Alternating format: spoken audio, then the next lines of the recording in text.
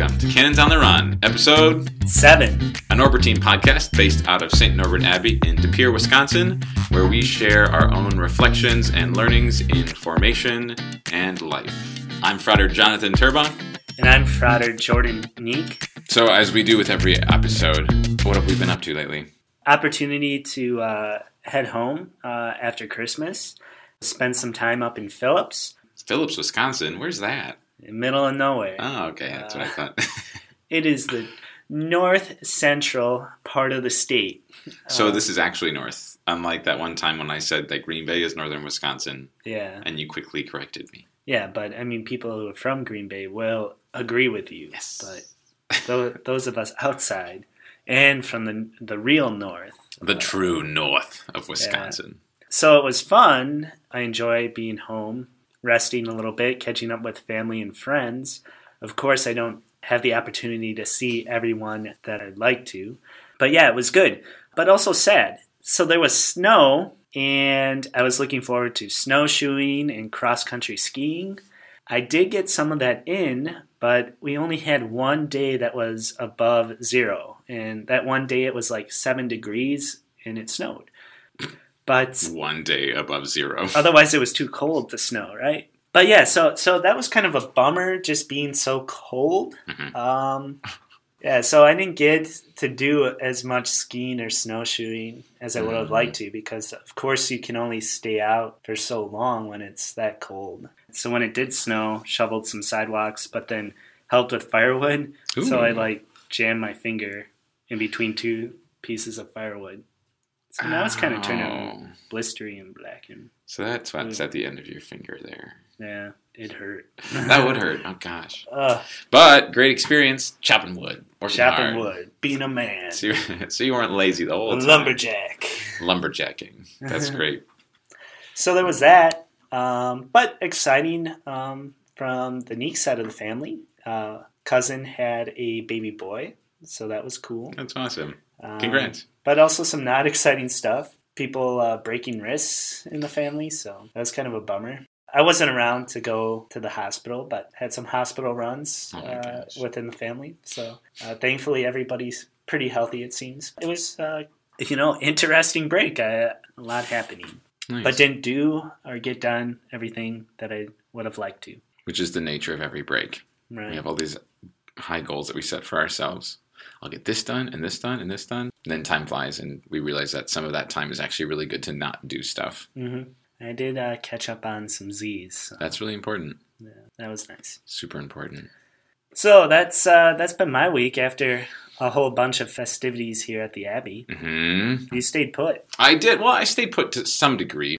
So the day after Christmas, I was able to go down and meet up with my entire family and my mom's side of the family, so her siblings and their families. And we all were able to make it, everyone, to one place that entire day, which was really fun. And one of our family traditions, we have poems that we write to each other. We do a stocking exchange. And then whoever you have one other family member, and you'll maybe give them like 3, just small gifts. And before they open each gift, you read them a poem. Some people will have a longer poem or a different rhyming scheme or other clever things, or it's a poem that's an acrostic, so the first letter of each line is actually telling you what it is, which is pretty cool. So that was a really fun time with family there. So that was the 26th. Then I came back. I was around here for that octave of Christmas. And then my birthday, and I turned 30. So that was fun. And my family came up and visited for my birthday. So that worked out well. Since I was here, they could come up and visit. We had a gathering on my dad's side of the family the next day. So that worked out well to be up here in one area, because then that family gathering was nearby here. That was down in Manitowoc. It was. It was in Manitowoc. I have an aunt who is part of the Franciscan Sisters of Christian Charity in Manitowoc, Wisconsin, which is the Holy Family Convent. And when my dad and all of his siblings and all of their kids, so my cousins and then my cousins' kids, so, the generations are getting bigger, we all gather in one space. So it's good, because there's like over 50 of us getting to be with family over the last week for a few different things, which is really nice. Wow. Yeah, it was really good.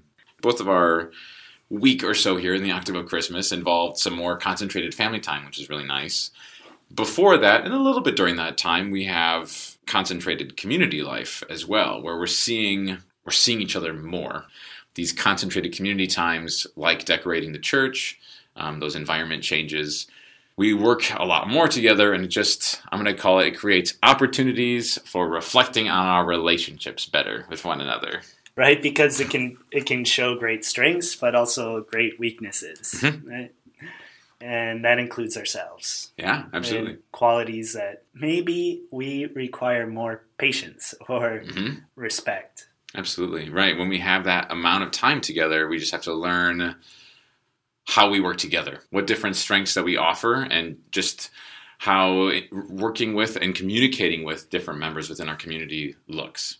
We mention it often. We've said it in our episodes before, but I was glad you went and got our constitutions and pulled out the actual verbiage of, the language that we use in terms of our identity as Norbertines, how we choose to live our common life.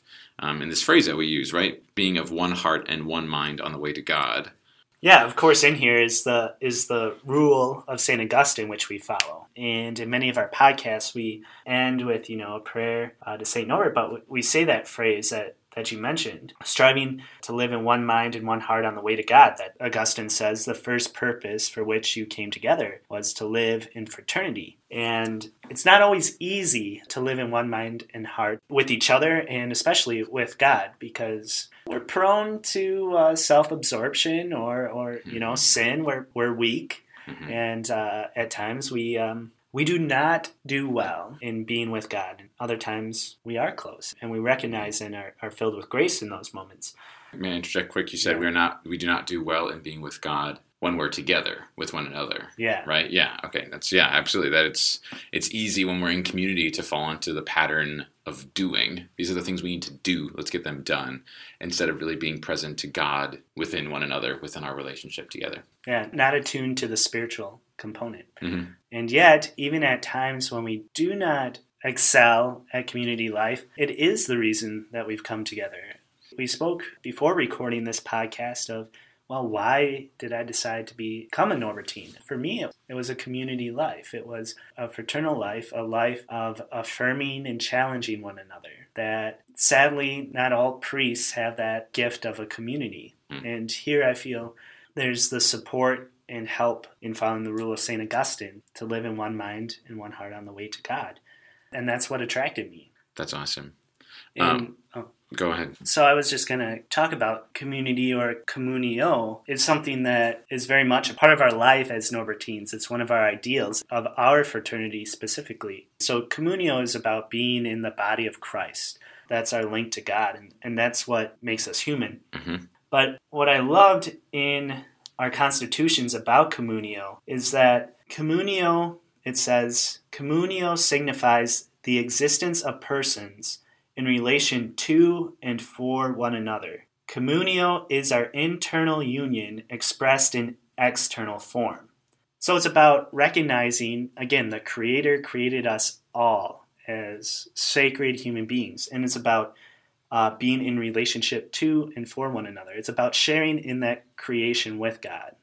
Well, and what I found too, compared to other religious communities that I study with at CTU, is that I know that when I'm done with my education in Chicago, I'll be coming home united with everyone back here at the Abbey, where other classmates, this might be the only time they spend with a particular member of their community in education.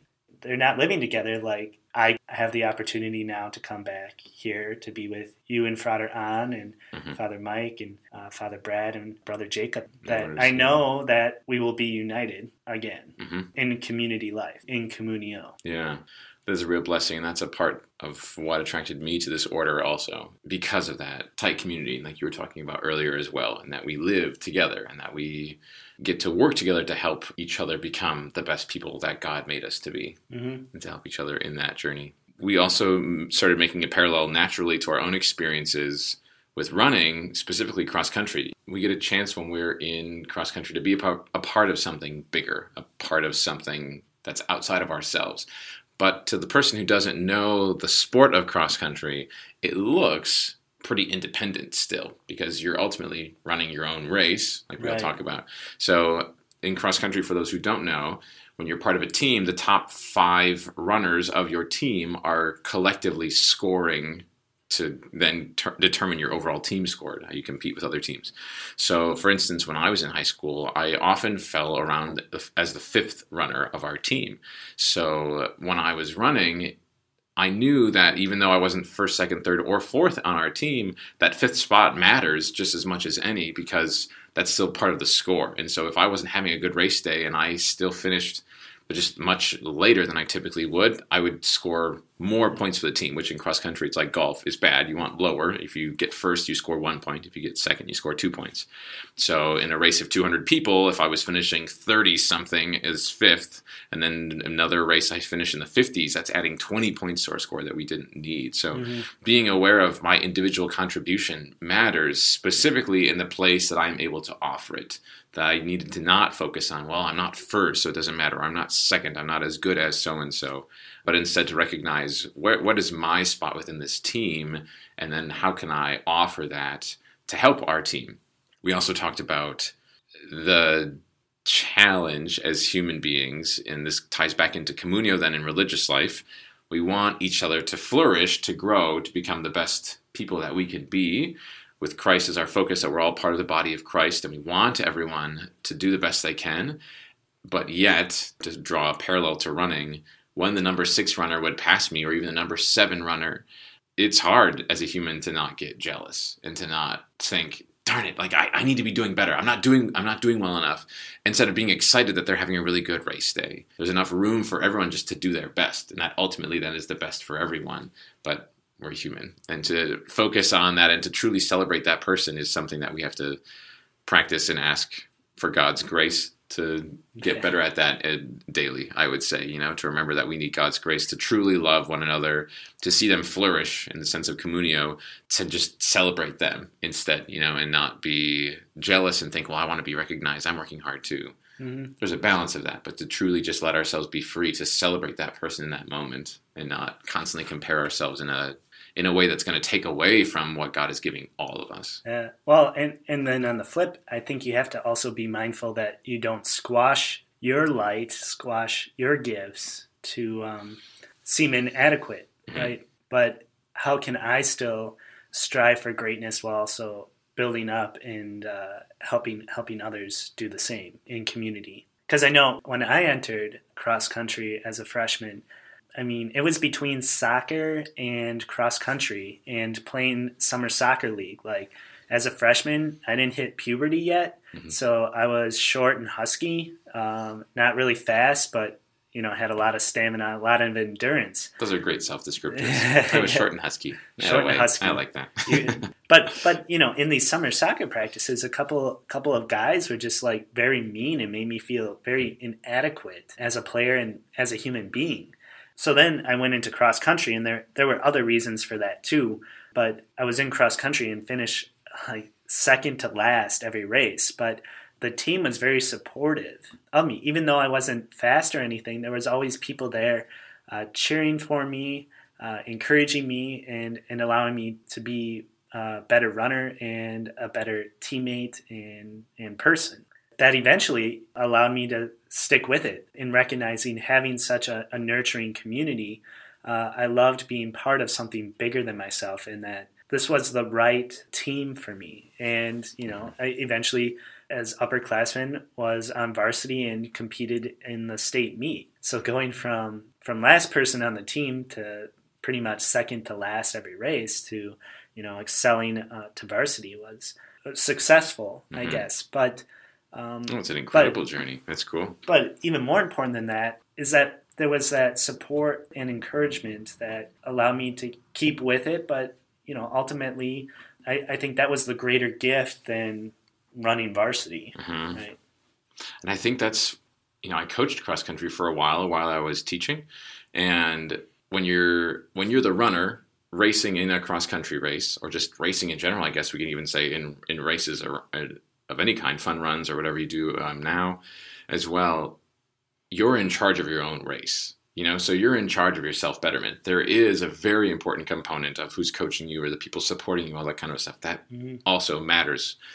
But at the end of the day, in terms of effort and the doing, you are doing that. You can't displace how your race went, and say something, like, oh, well, my coach benched me. It's not my fault. Or, like, well, I wasn't put in with the right people. Well, listening to you, there's kind of like a pack mentality with cross country, right? Especially, it's about the individual, but it's about the team, and you're in constant communication as a team while you're running a race. Mm-hmm.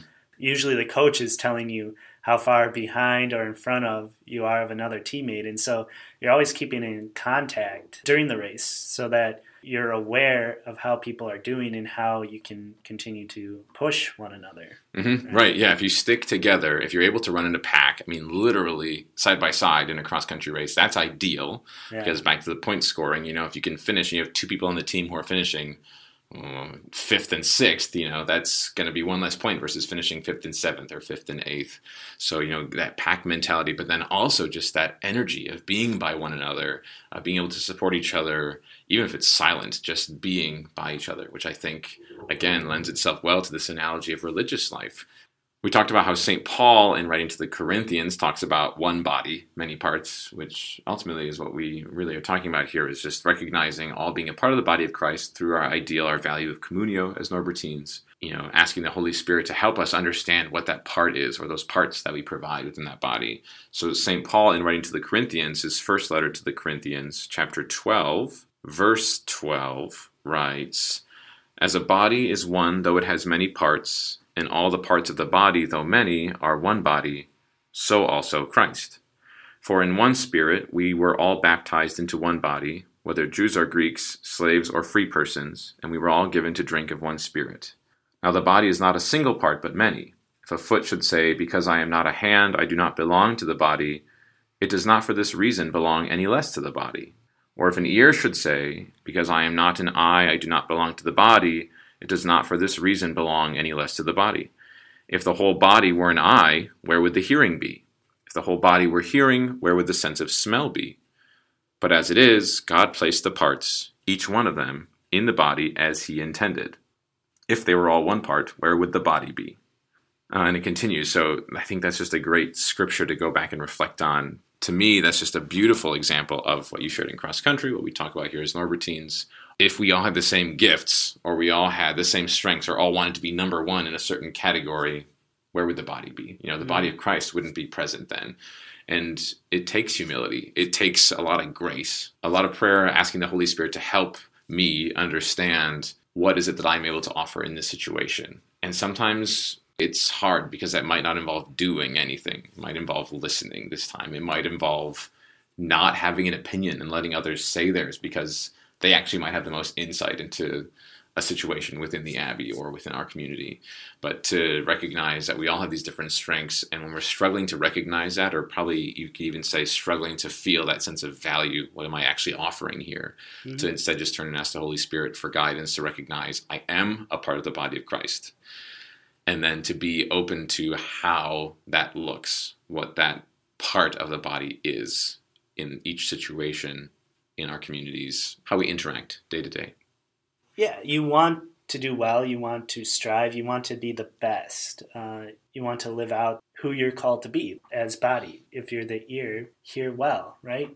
And so we always have to be careful of not to compare one another. That I know can frequently occur in any life. But I know just in looking to you and Frater An, who are some new members of the community, I've been here a little bit longer, but finding inspiration in the gifts and qualities that you bring that allow me to strive for a greater holiness, to strive to be a better Norbertine, a better brother, a better son of God. I think communio, being in communion with one another, adds value to our life and allows us to grow, again, in what St. Augustine says, in one mind and heart on the way to God. Amen. Well said. If you want to find out more about Canons on the Run, go to our website, www.norbertines.org, and click on the podcast tab. We would also love to hear from you, so we have a new drop-down on that tab that says Contact the Podcast Team. So we encourage you to click on that and submit a little form to us, letting us know what you think, what you like, if you have questions, some added ideas, if you thought of some other scripture or other life events of your own that relate to what we're talking about, any of it. We would love to hear it. We would love to hear from you. Make sure to subscribe to iTunes, write a review, or click on 5 stars so that we continue to grow. Otherwise, that's all we got. That's all we got. So now, hopefully with a deeper understanding of why we say it, we hope that as you go about your week, your day, in this new year, we didn't even say Happy New Year. Happy New Year! Happy New Year! And as you begin this new year, going forward, we pray that you are filled with God's graces in understanding your part of the body of Christ and to share that with one another, to learn from one another as we all continue on this journey of life of one mind and one heart on the way to God. St. Norbert, pray for us.